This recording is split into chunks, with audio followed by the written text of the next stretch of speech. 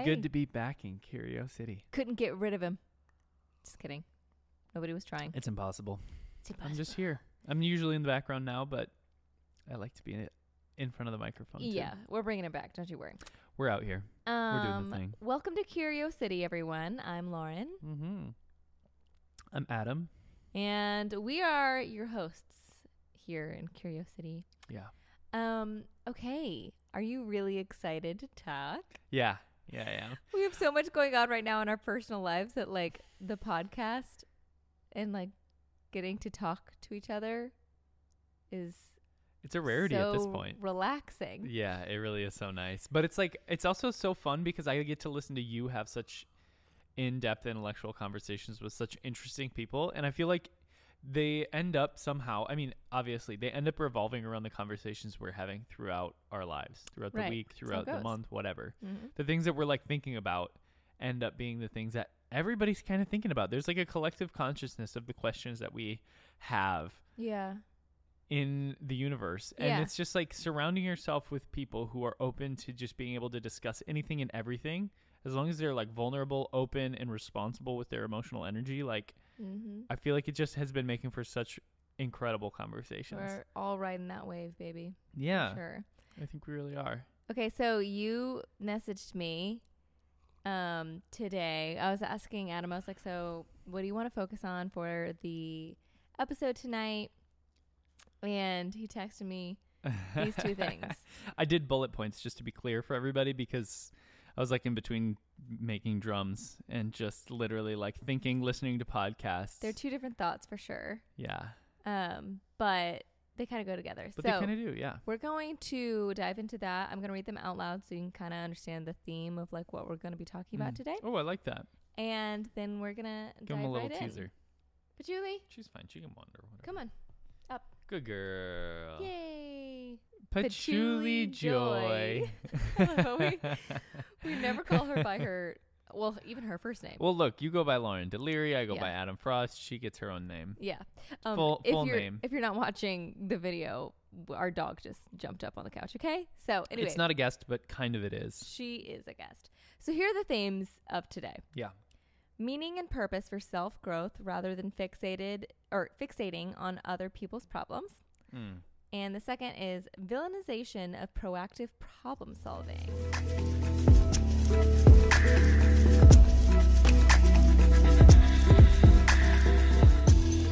Fascinating topics, Adam. I feel like they go together though, because the thing is that like, I feel like we end up so, especially in this like, and look, I just want to be clear for anybody that's a new listener. Like, we are very progressive in our ideologies. We always want to be as inclusive as possible. But I think there's just this social media culture that's happening right now that I already just have such an abhorrence of social media. Like, I really don't post. I don't really like being online all that much just because I feel like there's this... It's like a mob mentality that you can't escape. I mean, the minute you get online, it's mob mentality, which can be really beneficial because you can get group rallying. You can get some actual really good work done by creating a common goal online, and you can access people from all over the world. But at the same time, when you get online, you are accessing everyone in the whole world. We never had that kind of scope before for our existence. And like, it has created an environment where it feels irresponsible to actually deal with your own things that you want to do and create in the world. And instead you feel this obligation to be alongside people and be an ally to those who are dealing with imminent issues. Well, damn. You just jumped right into it. I mean, I feel like I have to. It's just like, it's just one of those things that like, I feel like once you get there, once you're online, there's so many social structures and social contracts, whether written or unspoken or whatever, that we are assigning to ourselves and the groups that we interact with. And to me, it feels like the commodification of like, what's the word I'm looking for? Like, empathy. It feels like empathy is being commodified into something where you have to say out loud to the rest of the world, the things that you feel empathetic about, the things that you're relating to, the things that you're seeing in the world, you have to have a comment on it all. And I feel like that constant externalization of your energy, for me, is making it almost impossible to specialize in doing something important in the world. It feels like it takes the energy that I would be able to assign to doing one thing well in the world and is just diversifying it into a billion different things. Diversifying.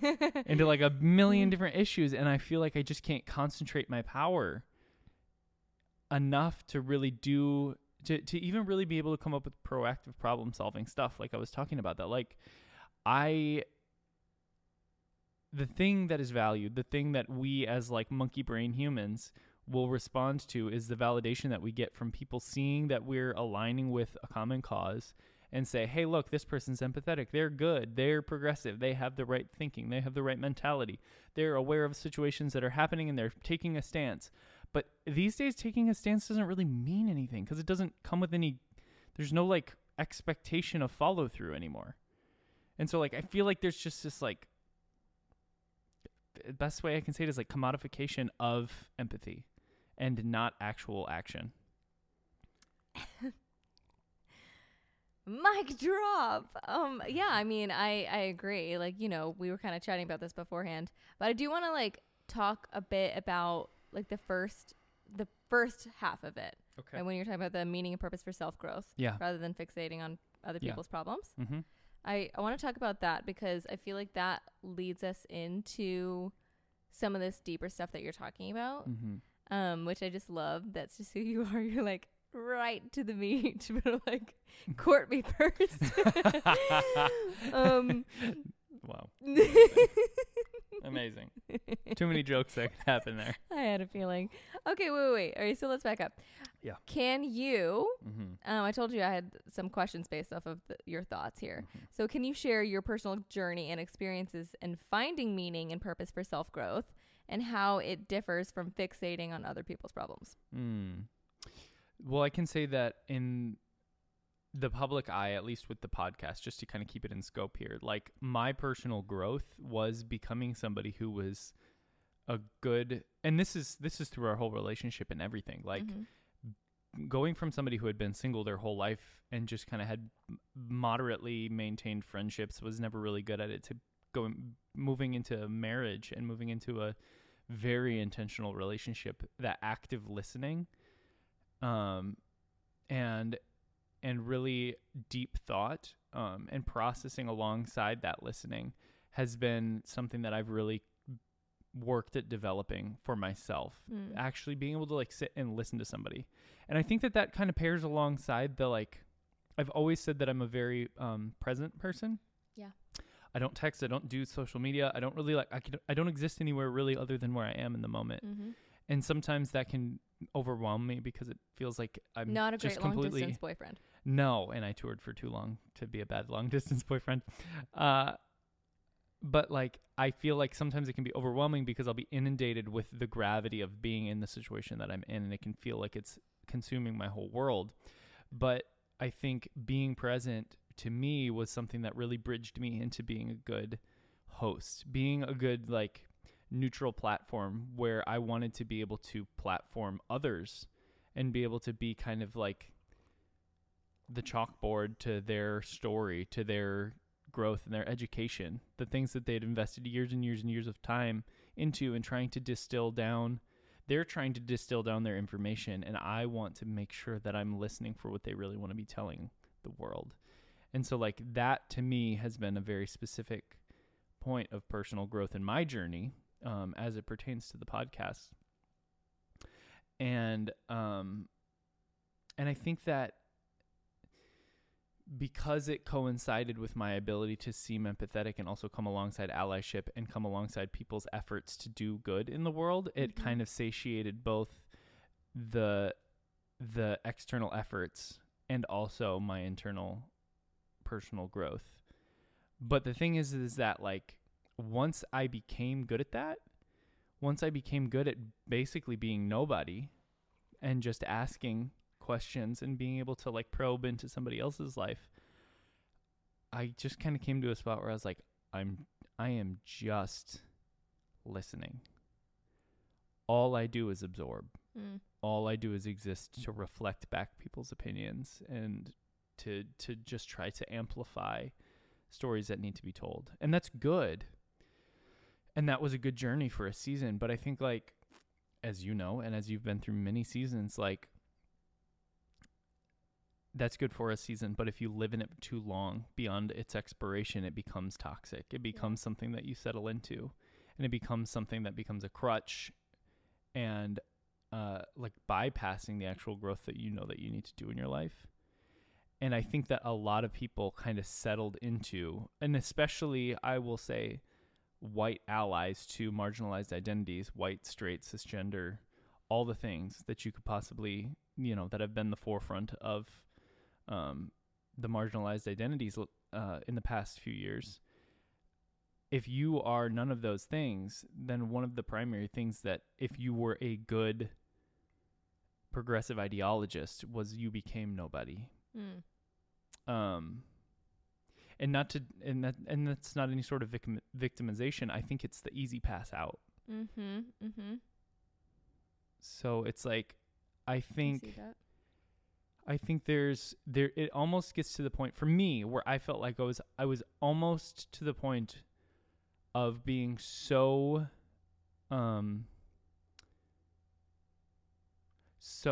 empty to be filled, and to use Christian terminology, that I was almost appropriating other people's messages and intellect and research and schooling and like their experiences to act as my voice. And I wanted to move past that. How do you mean appropriating? Well, because when I'm able to be lauded as somebody who's good at podcasting, when our podcast was really surviving and thriving and doing well, it was doing well because we didn't exist in a lot of ways.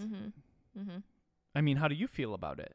How do you feel about that journey for us? How do you feel about that season of our existence? It was only like a specific season when I think I was trying to cater to our listeners rather than my own curiosities. Yeah. And the beginning of our podcast, when I was first having guests on, it was literally just all the people I found interesting, and I wanted to know more about them and their brain. And it was almost a selfish interest. Yes. And anyone who does podcasts, it's like, that's how it should be. And it makes the conversations that much more exciting for you and for the listeners.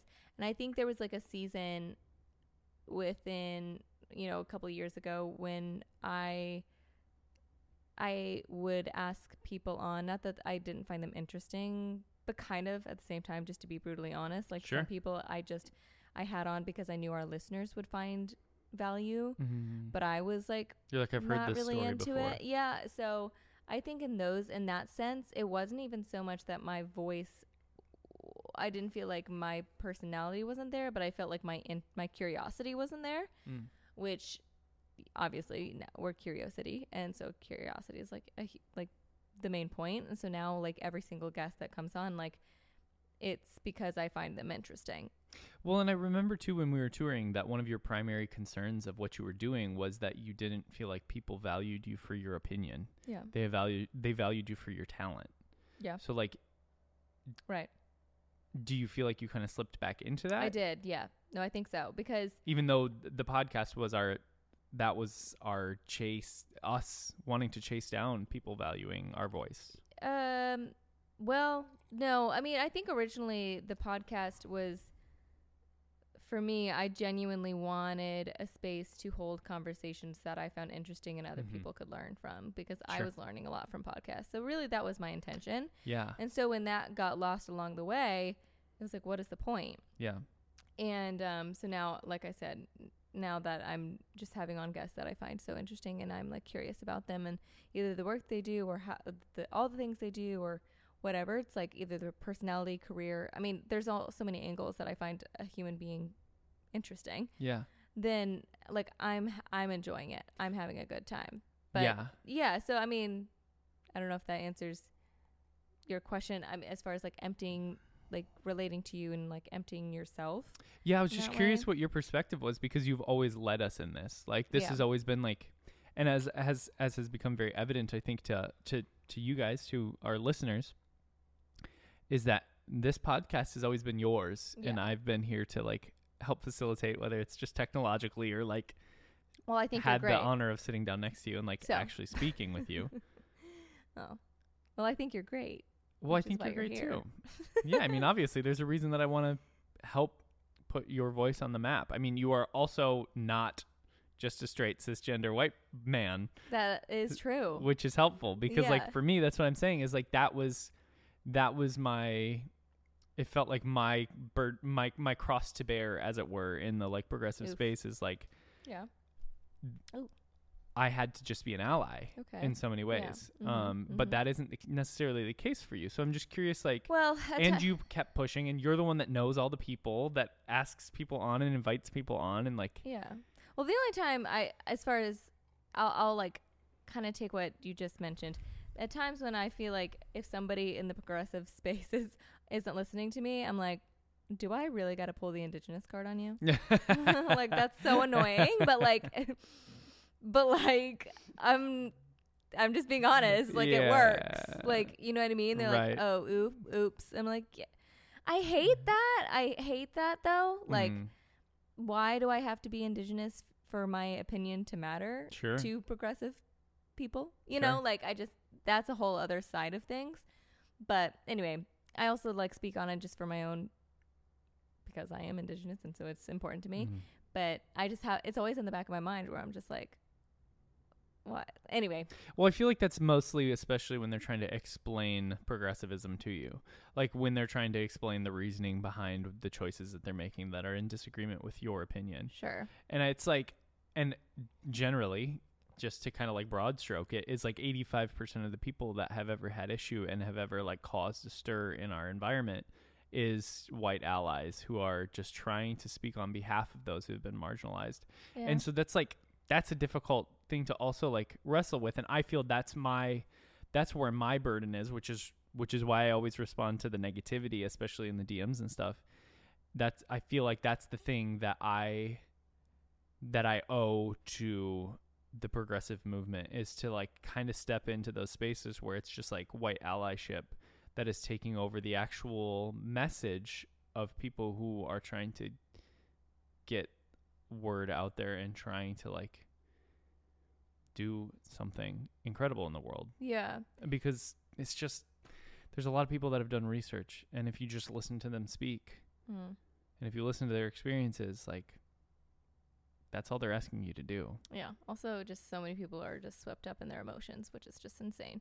Yeah. Like, it's so easy to spot. Okay. How do you feel like that like relates to the statement of fixating on other people's problems? Well, I think that's the entire culture around it. Okay. Is that you are just, not you specifically, obviously, but so fixating on other people's problems means that fixating on other people's, because we're exposed to so much. There's so much exposure to every problem that's ever happening in the world. It's hard to see that we're actually a lot better off than we've ever been. Yeah. True. Like there's like a 95 or some insane % reduction in natural disaster deaths in the world. And yet we see significantly more trauma and disaster and death and everything than we ever have. But so to us, it seems like it's exponentially increased in the way that, like, as global warming is happening, and as you've said in the past, as we're coming to the end of, or at least we're moving out of an ice age right now, and we're seeing climate change that is affecting the way that the world interacts with the human species. Like, we're seeing a lot of trauma, and we're seeing a lot of pain, and we're seeing a lot of like chaos that's happening that we haven't seen before. And yet that's only 5% of what was happening before in this, example. And so it's like, how do you allow yourself to sit and be vulnerable and be open and be empathetic to all of the problems that are happening in the world, while also realizing that our ability to experience those things and to be able to like be in witness of the things that are happening in the world it's the first time it's happening ever. Yeah. I mean, YouTube started in 2007, end of 2007, beginning of 2008. It's crazy. We had no real form of video content or an ability to really like experience anybody else's life prior to that. That's so true, which is crazy. We like have lived through that. Yeah. Isn't that weird? Not only have we lived through that, like you and I were kind of old when that started. Well, we weren't old, but we were definitely very aware. Like we were experiencing it. It wasn't just happening at the time of our lives. Yeah, I mean, I was 14 when it started. Yeah. Okay, now I was going to ask, like, what are some common misconceptions or pitfalls people encounter when they focus solely on fixing other people's problems instead of their own personal growth? They don't create anything new. Okay. So they contribute nothing. Yeah. And there's no actual, and as I was kind of saying before, like there's no reward for actually trying to resolve problems, because the thing is almost entirely the way that we kind of gauge our interaction and interfacing with progressive movements is through social media. It's through the comment section of a YouTube video or a Facebook post or an Instagram photo or like whatever it is, a reel. And it's just through discourse that's happening on those platforms specifically. And it's like those media entities thrive off of negative reinforcement. It's all about being able to have the strongest opinion, to be the most offended, to be the one that has the like biggest issue that can generate the most amount of like backlash, comments, arguments. Like if you can get people clicking back onto a post, that's the goal. And so like for us to gauge our the value that we're providing to the world off of how much we can be a social justice warrior on a platform that's leveraged on negativity, it just seems so backward. And I feel like that, like, do you know anybody else that has like, I mean, the only person that I can think of actively right now is Alice, has a blog where she doesn't really she receives comments on social media about what she wrote on her blog, but it's like bloggers are the only people I can really think of that are introducing new ideas into the world without trying to without trying to like generate some sort of discourse that's going to boost their likes, follows, and subscribes. Well, there are comments on Substack and things like that. People can interact. Sure. They're encouraged to, because it does help that. You know. Yeah. It helps reads and views and all that things. But yeah, no, I get your point. I think in a time where video is like king right now, it's kind of scary / intimidating to like see somebody talk about, I don't know, like holding two truths at once kind of thing. Yeah. And holding nuance. But like in writing, that's like the beauty of like writing. I feel like you can just take your time with it. And authors that are writing like full on books. Like, can you imagine right now actually holding strong to a belief system for 16 months of your life? Yeah, no, that's why I stopped. And I mean, like, because you have to publish a book like I 16 to 18 months after you start the thought, and you have to have thought the thought for a minute to write about it. It's literally why I stopped writing, because that's why I'm a podcaster, because you can just respond in the moment and be where you're at. Yeah, I can record every single week. That's interesting. And yeah, that's why, I mean, I'd like to write a book someday, but I'd have to stop evolving so fast. That's one of the reasons, and I'm going to just preface this. I don't love Joe Rogan, but I love Joe Rogan's take on how he does podcasting. I mean, he's clearly fantastic at what he does. Clearly. Yeah. He asks such good questions, but also he's willing to be so blatantly wrong and does not care. Is Joe Rogan a curious cutie? I think he is, honestly. like I've heard him specifically say, 2 weeks ago, I thought this certain way about a baseline income that's funded by the federal government. And he's like, and 2 weeks later, I flipped my whole opinion in an interview, and I was on tape saying the entire opposite. And he's like, you know what? That's what being... To me, that's like I mean, again, I don't know him, but like to me, that feels like a safe person to me. Yeah. Because that's somebody who can like own up to that. Like, I personally like that sort of mentality. I can like somebody's... Speaking of Alice, I said this to her, and we say it to each other all the time now, but like, I can like somebody's functions. Mm-hmm. Mm-hmm. I don't have to like their opinions. Yeah.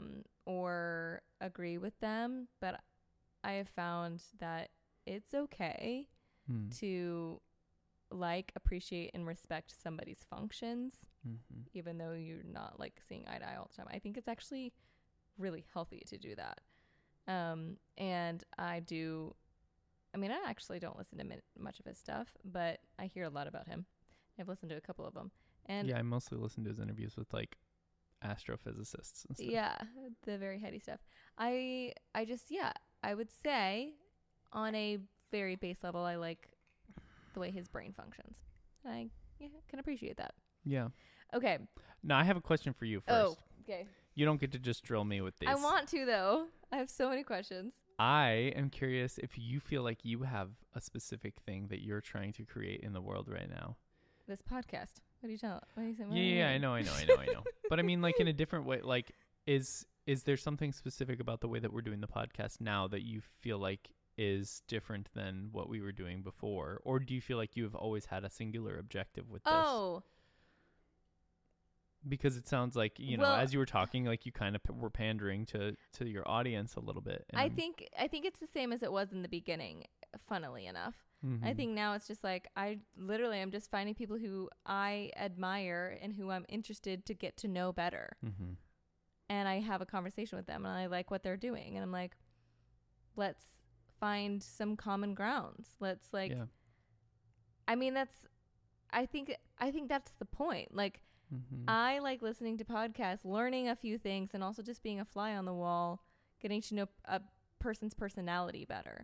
Yeah. And that's like what I think, like, I'm really excited about. I think having on different guests, which you guys will continue to hear, but like there are so many different routes that people have taken, like with their like spirituality. Some people were never spiritual. Some people are like, some people, just fair warning, there is one episode that they're Christian.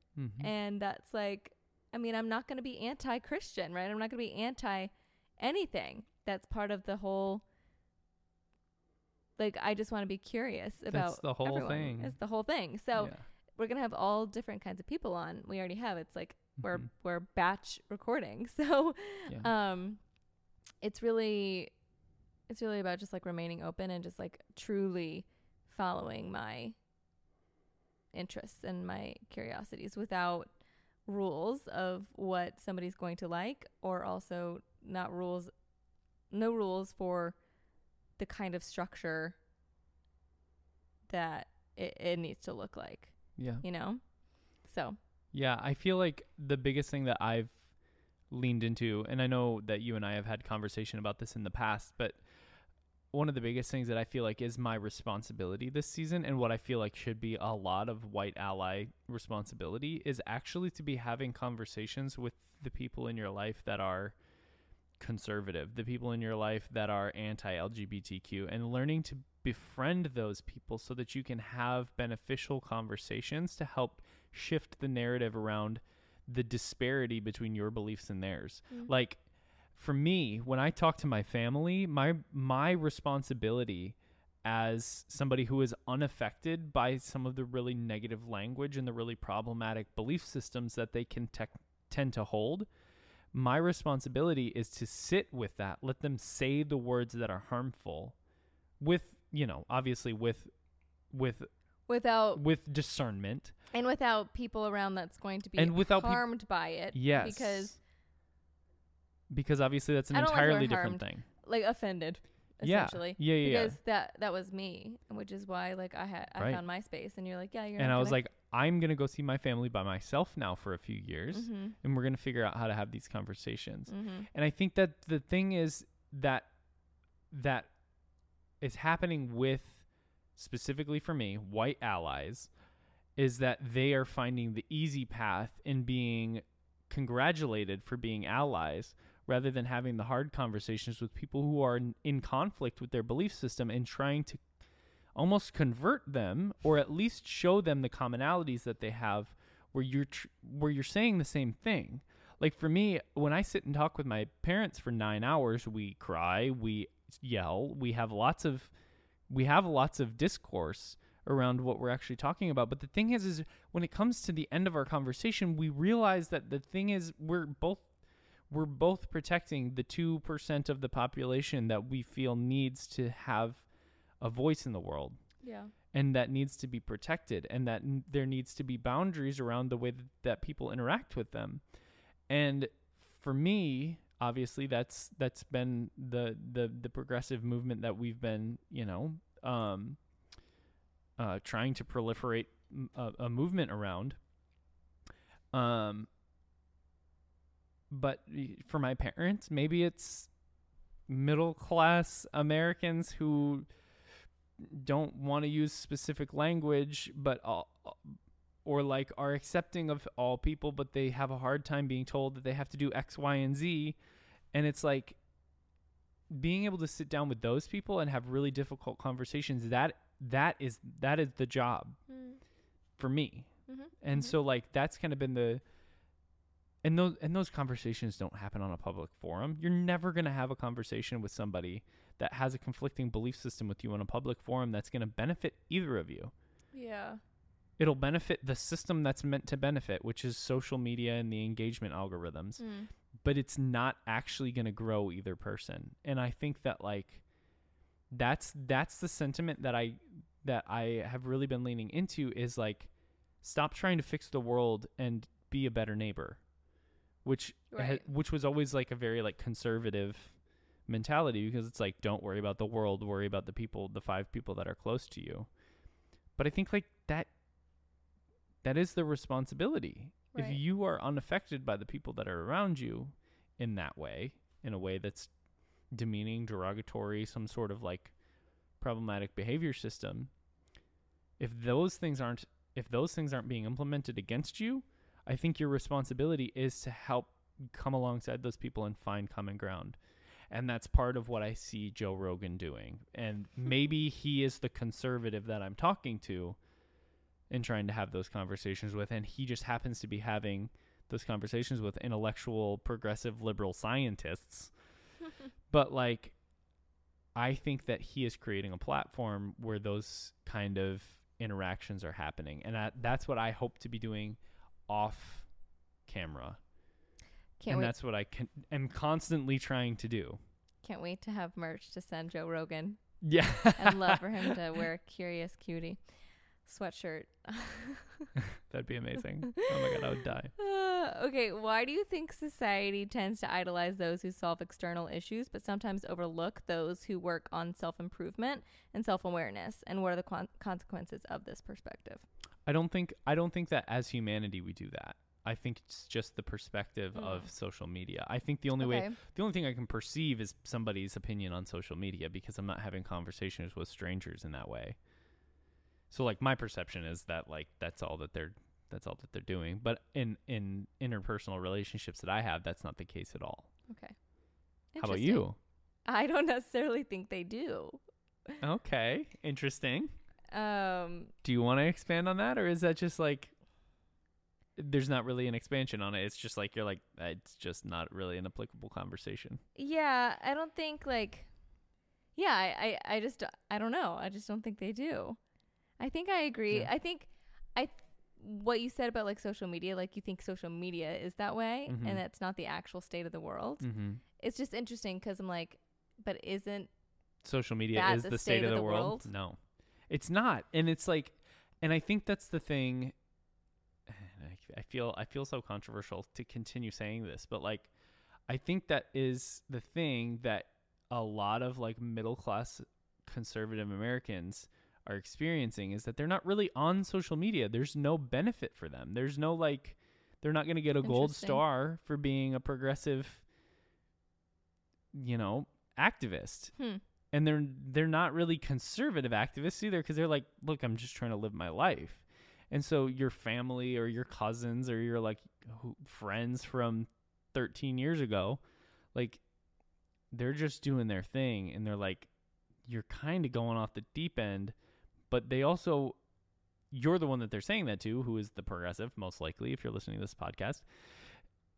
You're the progressive ideologist, but they're probably saying that to their like radicalized conservative family too, or friends. It's like, I think that there's just something about the simplicity of actually living in relation with the people that are around you, that like the radicalization is happening online, and the only people that are going to be at effect to that are the people who are radicalized. And I would consider myself one of those, at least for a very long time. I have been, and I'm trying to move myself back into a healthier space so that I can really get a gauge on where the world actually is, rather than where this like glitz and glamour of anarchy is happening online.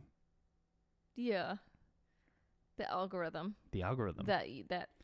that is feeding you, like, because every algorithm is feeding that person. No, you are feeding the algorithm. Well, yes, but I'm saying like everything's getting regurgitated. Like it's giving you what you want. Like you, Oh, I see what you're saying. You think like it's giving you the reward system. It has created the rat in the maze. It's giving you all the news that you want. Yes. Well, and the thing is, too, the way that you interact with that, just like, rat in a maze, just like a lot of these different scientific experiments, is like you can have a rat 3 generations down that still knows how to find the cheese in the maze. Like it doesn't have to be the one that had experience to that. Which built, is amazing. It's built into the system. It's the thing that we really idolize in animals, is their ability to like act on instinct, and we're building that into ourselves. The thing is that our kids are going to have the instinct to respond to things that are being created and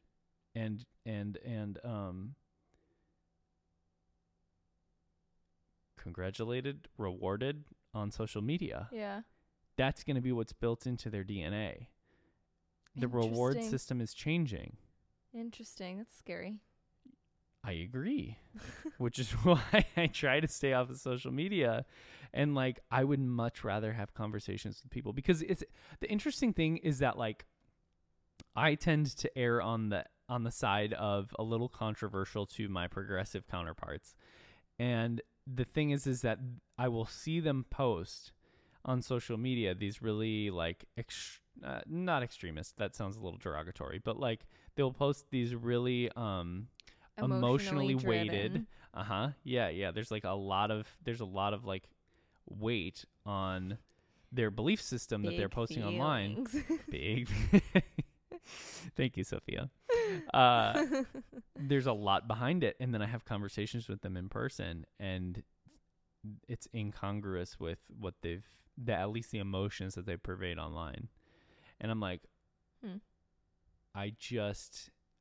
I think that we are creating a dichotomy of personality, even in people who have a very clear linear path to like how they believe. Even if they're like diehard progressives in person and online, their online personality will still be different. And I think that we're rewarding that system, because just like we saw in the church spaces when we were touring, they're preaching hellfire and brimstone from the stage, and backstage they're debating Richard Rohr. Like, that's rewarded because they're going to make their money. And granted, social media is not necessarily making your money, but kind of it is. Well, it's like if social you want a platform, status. Yeah. If you want the ability to potentially be rewarded monetarily for the things that you believe online, which most people want to have a podcast or want to like create a brand or like an identity where there's social incentive to the things that they believe, and why would you do anything other than be more of an extremist version of yourself that's going to garner the response that you want? And I feel like that is driving us. Like, I don't really see progressive people. First of all, I work at a progressive church, and like it's just their willingness to give to a system that they believe in is significantly lower than somebody that's driven by longstanding religious systems. And also, like, just like we were watching in Sex Education the other day in that show, it's still conservative churches that are putting on food pantries. It's still them being working soup kitchens. There's a whole lot of talk coming from progressive ideologies and progressive icons, and there's just not a lot of boots to the ground. I like how openly you're talking about all this stuff. I feel like it's a fresh side of you that I get to see, obviously, all the time. Yeah. But I just love hearing you like go about it, which is part of why I wanted to like talk about your thoughts and like why I did kind of want to ask you, like probe you a little bit, because it's just, I feel like you're in this new season of like really telling your truth, and I am. Well, it's more like you. I just feel like I have an obligation to hold people's feet to the fire. That like I'm just boots to the ground, feet to the fire. There's just a complacency that's happening right now that like people are still being rewarded in the same way that they were when ideologies were a little cutting edge in 2018. Right. And now it's 2023, 5 years later, and they're just still like reaping the rewards of kind of being a little edgy back then rather than actually like continuing to be progressives. Yeah. You should be progressing if you're a progressive, right? Like your actions should progress, or I mean your words should progress into actions. Yeah. And I just feel like your words are just progressing into different words that kind of mean the same thing. Not yours. You know what I mean? Yeah. Okay. All right. Let's discuss the concept of villainization. Okay. Villainization of proactive problem solving. In your opinion, why do people sometimes perceive proactive individuals as villains or troublemakers? Because predominantly because of the token term of white saviorism. At least in my experience. Okay. Because like in the same way that I can also project onto other people right now, you know, there's the war that's happening in Israel right now between Israel and Palestine. And like, I think it's extremely arrogant of people to just say online, cease fire.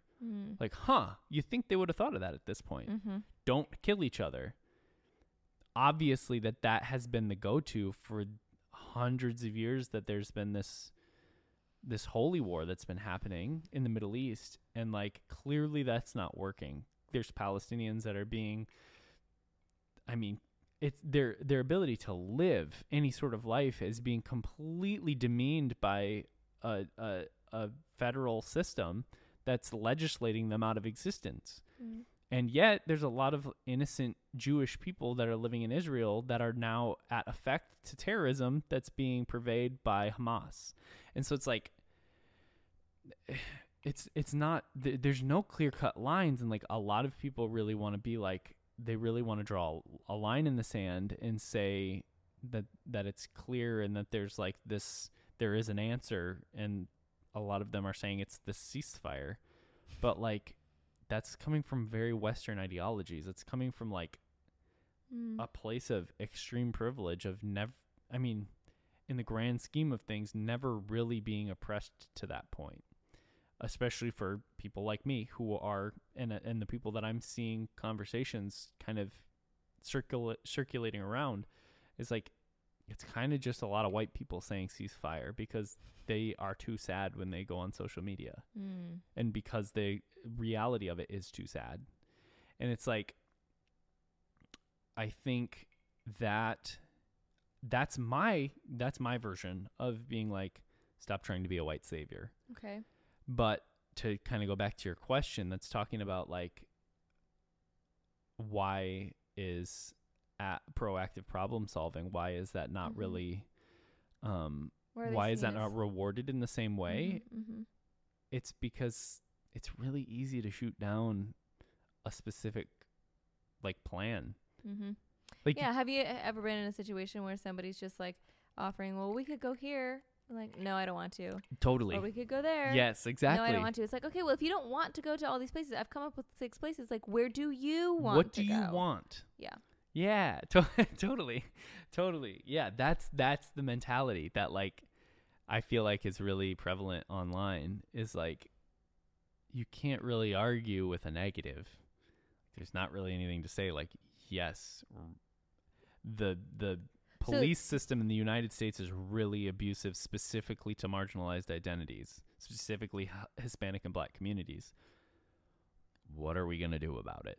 And it's like, you know, there's just and obviously that's a very specific one, but like a lot of people are like abolish the police. And great, if that's going to work, let's do that. But there's a lot of people that are like, well, that's not going to work. That's their response, is that's not going to work. And I think that's one of the more like publicized actual active problem solving things that has been out there and is actually being implemented a little bit better than most, but like it's not really like for what are the odds that you're going to come up with the solution that a bunch of people are going to rally behind? Right. It's a lot more likely that you're going to come up with the problem that a lot of more people are going to feel the obligation to empathize with. Yes, and also things like posting ceasefire. Sure. Who's going to respond back to that and be like, no, don't ceasefire? Right. Like, you're posting something that nobody's really going to like respond negatively in a way, you know what I mean? It's like when somebody's like, well, what do you want? Like, oh, I want world peace. Like, nobody's gonna be like, oh, I want world terror. Like, you know what I mean? It's like easy to say the things that like if you can like no one would ever say the opposite kind of thing, you know what I mean? Like you can't really disagree with me, so it's easy for me to say these things. And also, now that social media is out, there's an obligation for you to actually validate the thing that I said. Yeah. So like, not only is it already like basically a given, now you can actually go out and punish other people for not saying anything. Right. You can go punish people for not posting ceasefire. Which, man, I would love for somebody to come after me for that kind of thing. Well, and that's just like, I wouldn't actually love it, but it would be hysterical. I'd blast their ass. Yeah. I mean, that feels... So, would you like that? Want me to blast your ass? After the podcast, okay? Okay. After the cameras are turned off. Yeah, please. Okay. So, okay. We have to have a little integrity. All right. How can individuals strike a balance between addressing external problems and prioritizing their own growth and well-being? What strategies have you found effective in achieving this balance? Pick a few. Activate on it. Pick a few what? A few causes that are some of the obviouses. Sure, like, yeah, Black Lives Matter, obviously. LGBTQIA, love is love, obviously. Yeah. Right now, what I do is I exist in a progressive Christian church space where I am in constant pursuit of creating community for people that need that. Though I am an agnostic atheist, I'm in a space for people that are, specifically in this case, LGBTQIA, somewhere in there, and still have a moral and really heartfelt obligation to their faith. And they need that in their life. And like, for me, I don't need that. I don't need the messages. Josh obviously is like, he's a great speaker. He's very intellectual. He's well researched. But like, I don't need convincing of faith, of Christianity. I don't need progressive Christianity, but there are so many people that do, that for me, it's a space that I'm committed to being in, because there are people who do need that, and I needed that in a season. And like, for me, that's my boots to the ground. That's me being actively involved in creating an environment outside of social media. Most people don't even know I do it. That's me being outside of the social media institution and constantly putting an effort to try to better a space that benefits people that I believe need allies. I definitely feel like I stretched myself way too thin in like 2020. I think so many of us did, with all the things I was like passionate about and like emotionally upset about and invested in, whatever. Well, and also Donald Trump was in office and I literally saw you crying tears about the potential of our children. Yeah. Yeah, it was, there was emotional labor you did just by existing as who you are. Yeah, it was a lot. Yeah, it was definitely a lot. And I found like that I allow myself to move through. You said like pick a few things, and like that's true. But I do think like it's important to stay flexible with that too, because you could be passionate about, let's say you have 3 things, right? And like one of them was like, or those are your 3 passions, okay? And then let's just say like someone in your family, you know, ends up getting like this rare like disease or cancer or something. Like one of those 3 things may fall to the wayside a bit because your personal experience, and now you're like, people need to know about this cancer, people need to know about this disease, people need to know that this causes this, and like, and I think it's important to be flexible with yourself when it comes to your passions, and that's what I had to allow myself to do as well. Yeah. Because they were all adding up rather than moving through. Because you need to be able to let them go. That's why I say pick a few. You have to like, you have to be able to move through them. And and it's also, this is really important, I think it's very valid and very important for you to choose something that actually you are passionate about, and not like your friends are passionate about, or the community you're trying to be around is passionate about. You won't tire as easily, like you're gonna stay passionate about it, but also like you're gonna see the ramifications of inaction constantly. Well, we need the world of people who have niche passions. Yeah. Like that's how we take care of everyone. Yes. You know, and if we're also focused on the same 3 topics, everything else is like flushed down the toilet. Like we all each have to care about individual problems in the world, you know, not that we need to focus on problems, but you know what I mean? Like, yeah, I think that's something we're not encouraged to do in society, say social media, whatever. But I think it's really important for you to fall down the rabbit hole of your passions, of the things that bother you, the things that you're impassioned by, the things that are, that matter to you on a personal level. That's why you are a person. Like you are literally a personal person who is unique. Like that's your purpose, is to stay your own person, and to just be passionate about the things that matter to you. So I think that's why cancel culture is so dangerous, is because like it kind of eliminates a lot of the options that you have for the things that you're personally passionate about, because of the fear that it may conflict with one of the things that's socially acceptable to be passionate about. Right.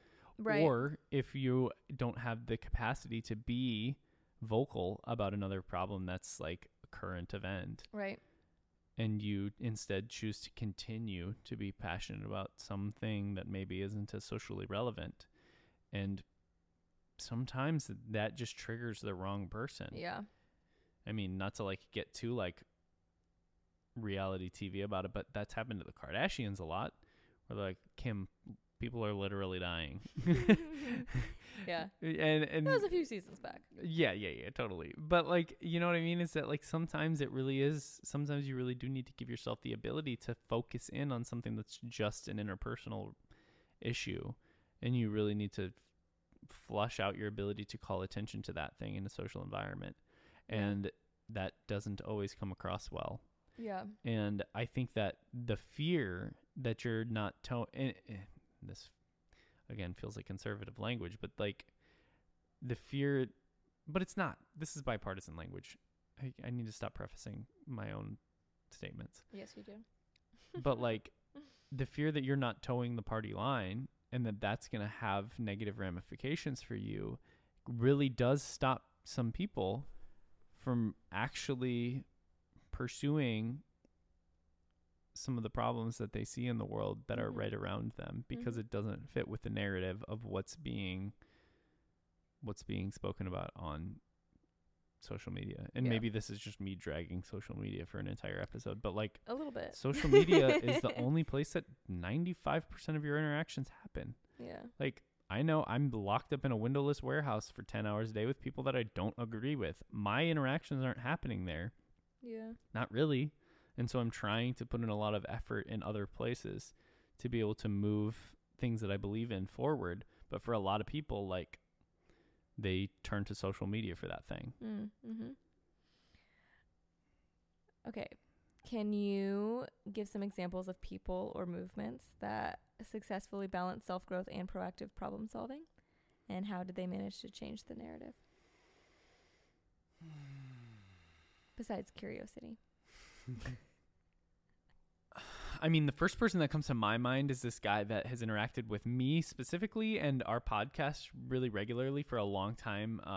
His name is Seth Maxwell, and he does the Thirst Project, and he does the Legacy Youth Leadership. And it's like, it's one of those things that like he operates in spaces that are very progressive, and he like definitely like comes alongside people who are speaking in places like ours, but like he's been on this mission, like building out these brands and building out these businesses that really are trying to do something specific in the world, like bringing people water, or really trying to like empower youth in their ability to like do something, to activate on something in the same way that he kind of is with the Thirst Project stuff. So like that's the first person that I can think of that's like an actual like tangible right in front of me that I see on a pretty consistent basis. But I mean, I think the thing is that there are a lot of podcasters that are actually putting in really, really good work. They're interviewing really interesting people. Obviously Tara Tang doing embodiment work. True. I was gonna say other than curiosity, Adam. Come on. Yeah, right. I mean, but it all revolves around that. Like that's where my community exists, is in the DMs and in like my perception of things. I know you're the one in the DMs, but like those are the people that I know. Is like who's popping by, who's liking, who's commenting, and then like, yeah. I mean, people like Tara Tang, like doing embodiment work, doing these coaching classes, like Sophia. She's just like a powerhouse of building her own brand and identity, and she's doing photography, she's doing marketing, she's doing all these things. So our friends, basically. But well, yeah. I mean, who else would we be friends with? Exactly. Just people who are building themselves, who have been consistent in who they are, who have been consistent in the things that they're trying to achieve in the world, and have added in little pieces of like the things that they see in the world and their growth. They're like micro growths, and they're just like pulling them into the fold of like who they are and what they're growing into. I like that. Yeah. What advice would you give to curious cuties who want to lead a more purposeful and growth-oriented life while also making a positive impact on the world without being seen as villains? It's a very specific caveat on that. I like it. Yeah. I think you just made me think of that TikTok. Ooh, I love this question. I think. Oh my God, I don't know that one. Oh. It shows how much I'm on social media. We literally did that one. We did? Yeah. Nice. Yeah. It shows how much I know. I think the thing is like, it's not about what anybody really thinks of you online. The people that I'm potentially in my mind casting judgment on, and they're like social justice warrioring online, maybe they're doing really impactful, really important work in the background. And maybe it's just my shallow interpretation of how they exist as a human being, because that's my only perspective on them. And so like, I guess just don't worry about what people have to say about your online presence, because it's not reflective of who you are. Don't worry. Do the things, help your community, like be in good conversations with people. And make sure that you're like just always staying curious. Like I feel like the best thing that you can do is stay curious and be open and like be willing to have conversations with people, hear somebody have a conflicting opinion with you, and your response is curiosity, not anger, not like resentment. It's not like focus on their functions. Yeah. Take that from me. Don't be so like, as I was kind of having a conversation yesterday, was Sunday, right?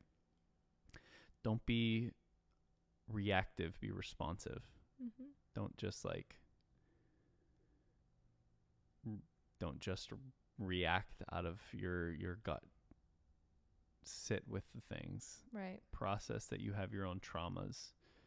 Realize that like the best thing that you can do is hear somebody for their heart and respond back to them in kind with your heart, so that you can actually come to real solutions for the problems that are the problems and the like just the realities of the world that are actually around you. And you can come together in so many different ways, because once you get into human interaction, your social clout and the like community that you belong to in some sort of weird political social function doesn't matter, as long as you're trying to achieve the same goal. And I think that's like the best way that we can move forward. I think if a person or a group of people makes you uncomfy, lean in. And that happens to me over and over with I want to say opposite groups, but it happens to me all the time. Adam and I were watching something the other night, and I was like, ugh, it'd make me so uncomfortable to be in that room. Yeah. And, a year ago, I wouldn't have said that. And it's like, keep leaning into those spaces that make you uncomfy, where you're just like, I don't know how I would talk. I don't know. I feel like they'd make fun of me. I feel like I would be weird. I feel like I would just be uncomfortable. I feel like you just have to lean into it. As hard as that is. But anyway, about the whole like not being seen as a villain thing, like you can't help how people perceive you. Like that's the one thing, like what somebody thinks about you is none of your business. It's like one of my favorite things to say. It's literally none of your business. Like what somebody thinks about you and like who you are, the villain, the hero, the side character in the story, like it doesn't. That's their brain. It's their perspective. It's their own consciousness. It's not yours. It's not your business. Yeah. And I think that's really helped me. I'm like, totally. It's really, it really doesn't matter. I can't change what they see me as. Yeah. And if they stick around long enough, how they view me may and probably will likely change at some point. And that's just life. Like nobody sees you the way you see you.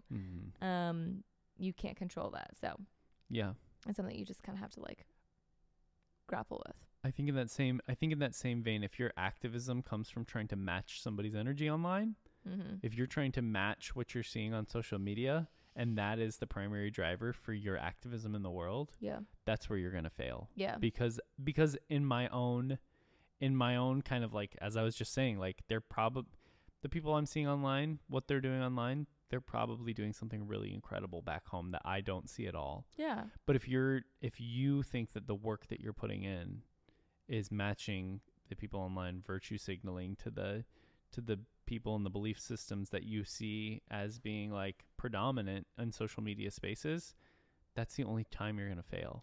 Yeah. The other thing that I started implementing, which is actually way harder than you'd expect, or maybe you would understand, but every time I have the urge or I feel like this guilt that I should post about something, like whether it's social justice or whether it's for some sort of social group or whatever the case, if I start feeling like, oh, they're gonna wonder, like I should post about this, whatever, I go and find a GoFundMe or some way I can donate or like spend my money or energy or sign something like online, like some sort of like document, some sort of whatever, putting campaign. In my vote. Yeah, campaign. I find something to where I can sign my name or donate my money instead of posting online. And it's more actual activism that I've done in the years when I was this social justice warrior, you know, because I was just posting on social media. Yeah. Like I wasn't doing anything. I meant it and I felt it with all my soul. Yeah. That's true. Yeah. I felt it so deeply. But now I'm like actively an activist in the things that matter to me, you know? And I think so. Maybe take that on as a challenge, is every time you feel like you need to, ought to, think about like what is it actually doing for the people or organization or group of people you're actually posting about or for? Like, what does you posting that thing actually do for them? Yeah. Is it assuaging your guilt, or is it actually doing something for their... Is your guilt, or also it can just like feel good, like you're part of a community or something, and that's fine too. But I encourage you to like take a step back and maybe don't post it, and don't align your identity so much with just that one share of the day, and instead find something to sign your name up on campaign or donate your money, and that's actual work. So anyway, that's so good. That's such a great thought. That's what I've been doing lately, and it's hard because I want the immediate reward, but I just donate instead, and I'm like actually doing things. Leave the marketing to the people who are actually like making the thing happen. Exactly. And then I'll reshare things sometimes, just like for people to donate, which I've decided that's how I like to share things on social media when it comes to like problems of the world. Is I'm not going to reshare news articles. That's just not what I do anymore. It's just not helpful. But I will share places you can donate typically every once in a while. So anyway, that's my advice. Love that. Okay, are there any books, podcasts, or resources that have influenced your perspective on these topics that you'd recommend to curious cuties?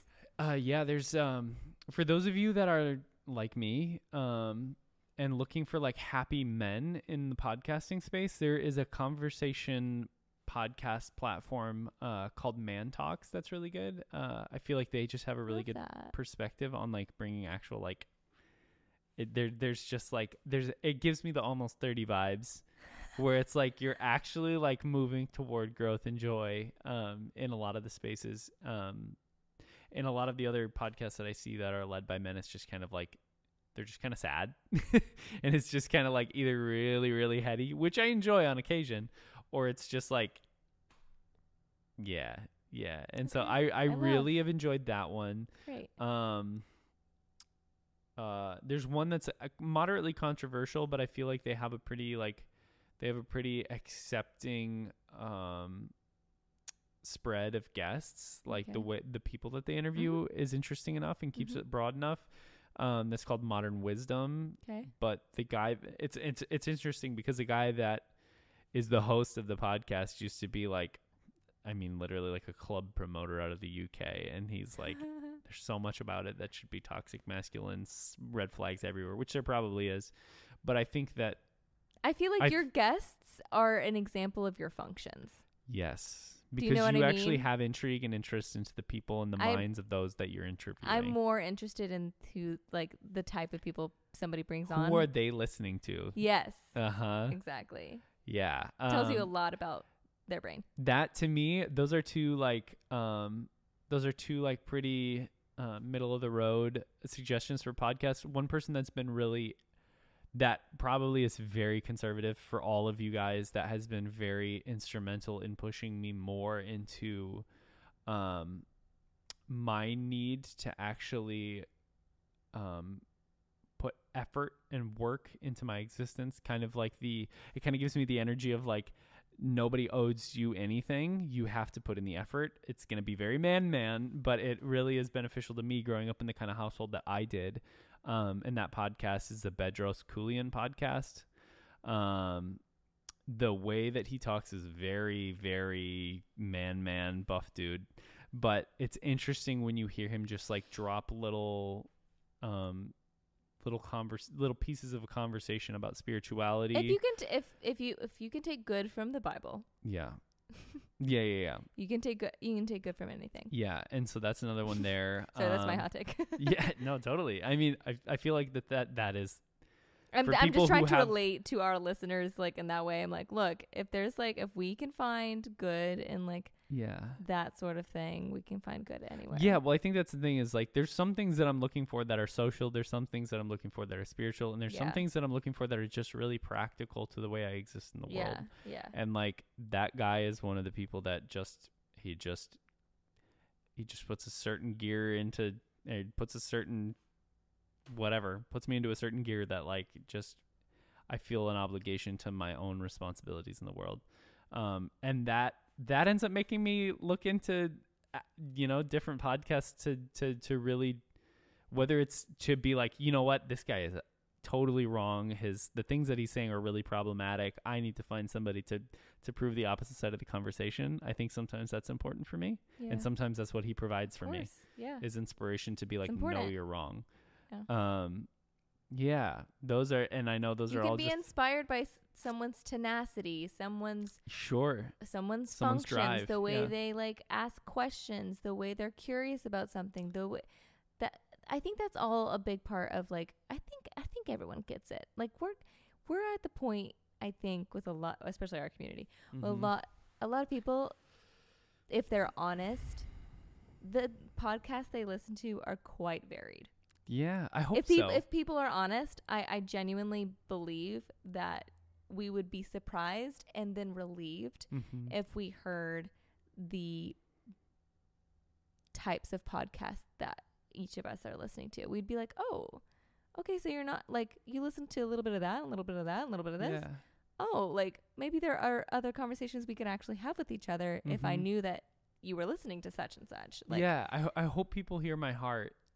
And then also hear the things that I'm listening to and can relate those two things, because like I've heard from so many people that they really enjoy my ability to tap into my emotional side and like have good conversations from that place. But like I hope that it also is really encouraging to you that I don't only listen to things that sound like me. I'm hopefully not just an echo chamber of the content I consume. I hope to be more than that. I hope to add complexity to the way that I exist in the world. And so those are three like specifically male-oriented podcast hosts that I don't think would really be introduced to you in this kind of space. So hopefully that's helpful. Yeah, thank you. Or you can ignore them. Thank you for sharing. And that's fine. That's fine too. If that's not what you're looking for, I'm sorry. You can also go listen to all the other ones we've always recommended. Okay. Just a couple more questions for you. All right. Okay. I feel so honored to be a guest of you. You're such a good interviewer. Oh my gosh. Stop. It's my favorite thing to do. So happy to do it. Okay. Let's dive into your personal strategies. Okay. For maintaining motivation and resilience when pursuing self-growth and proactive problem solving. How do you keep going when facing challenges and criticism? So to be like very clear with everybody, like I right now on top of this podcast I work 3 jobs and so my life is very very full. Poor Adam. No, but not poor me, because the thing is I would only subject myself to this because it's things that I care about and things that I can see growth opportunity in. And so like that is the way that I keep moving forward is like, especially, I mean, even tonight we were literally having a conversation because I came home from 10 hours of work to, we cooked dinner together, and then I came and set up the podcast gear. I'm sick. And you're a little sicky. And like, my mind is very anxious. My body is very full of stress in most of my life. But the constant reminder in my mind that like, it will all get done. And I know that's very practical. It's not very spiritual, but like to be able to sit and meditate on the fact that like I have always been able to achieve the things that I've set in front of me. I have always gotten it done. It will get done. The things that you desire, the things that you value in your life, like you will spend the time to make sure that they're achieved. And they have always gotten done, and it will get done.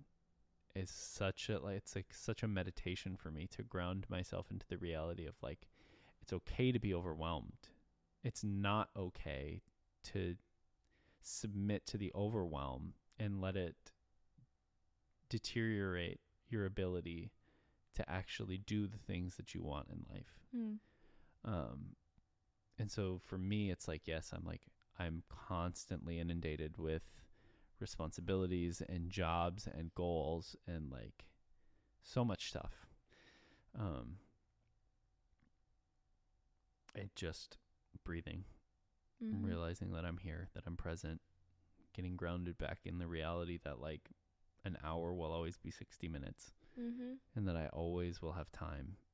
I can always get it done. Like that's what keeps me kind of moving forward. How do you deal with criticism? Do you get criticism? It depends on in what environment it is. If it's one of my creative outlets, I really have a hard time with it because I'm like, I'm not really trying to do this for you. I'm doing this for me. I'm not really interested in your opinion. So like a hard ass. Okay. Sometimes in that environment, but I actually am really like, I was your drummer for a long time. No, I do know. I'm really good at receiving constructive criticism. For the most part. Wow. Well, I've always been told that I am really good at taking on constructive criticism. No, you are. I'm just kidding. You are. I have. Your sister does press my buttons. Yes. we have creative differences. Yes, you do. No, but we press each other's buttons for different reasons. Yeah. It's mostly because we're so similar, and less about the actual criticism. But in work environments, like at work, like it's my favorite thing to receive constructive criticism because it means I'm learning. If I've failed, I haven't failed yet. I've just been informed of my failure before it was time to submit to the failure. Yeah. And so like in an environment like that where I'm like, I'm a woodworker, everything can be fixed. Everything can be remedied. You can always, there's always a solution to the problem. Yeah. And so for me to be presented with the problem before the deadline, or like if somebody's deadline adjusts because they have a problem with X, Y, or Z, that's great for me. I'm like, amazing. You trust me still. You're not handing it off to somebody else. You trust me still that I have the capacity to actually fix the thing that you see as a problem. That's really great for me. I actually really enjoy that because I love learning. Like my spirituality lately, I've been telling you, is like in the unknown. Like I'm constantly looking into like quantum theory and particle physics and like all this stuff because I'm like, oh, I know nothing about this. I know absolutely nothing. Somebody's going to teach me something new. I'm going to like say something to you about the things that I've learned, and then I'm going to listen to a podcast tomorrow that's going to make me realize how dumb I sounded trying to explain something to you. And that is spiritual to me. Yeah. To realize that there's so much more out there than I know. That's what I say as like, I say that I'm an atheist, but I don't want to be. I'm a reluctant atheist because I just want somebody to prove to me that there's something more to believe in than the things that are quantifiable in front of me. And to me, constructive criticism is showing me, it's giving me the ability to see beyond the things that I know right now. Yeah. What about criticism with like your self-development and your self-growth stuff? Like, for instance, the Barbie video.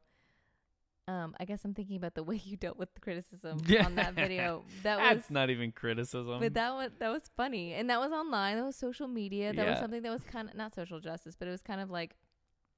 Yeah, but at the same time, like, I was just batting down bad opinions. Okay. So that's how you deal with it, though. I don't take it as criticism. It's not criticism to me unless I actually value your opinion. Okay. Okay, so like trolls don't matter to you. No. That's not a criticism. No. I will just put them in their place. Got it. So that's how Adam deals with it.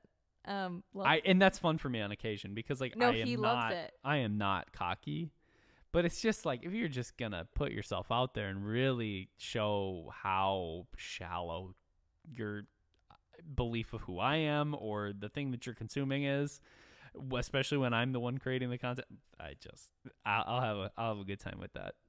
Gosh, it was like my nightmare to respond to trolls. But Adam likes it, so I'm like, please go for it. I do. I'm very confident in my ability to communicate my thoughts and ideas to people that have bad opinions online. I love but that. It feels like a cheap shot to me because I'm like, you just are already showing your inadequacy to be able to even engage in this conversation. Oh my gosh, see, he's spicy. He's a spicy one. This Sorry, Adam. Guys. Okay, love that. Okay, last question. Oh, all right. All right. In today's world, where social issues and self-improvement are increasingly interconnected, how can individuals and society as a whole benefit from a more holistic approach that values both aspects?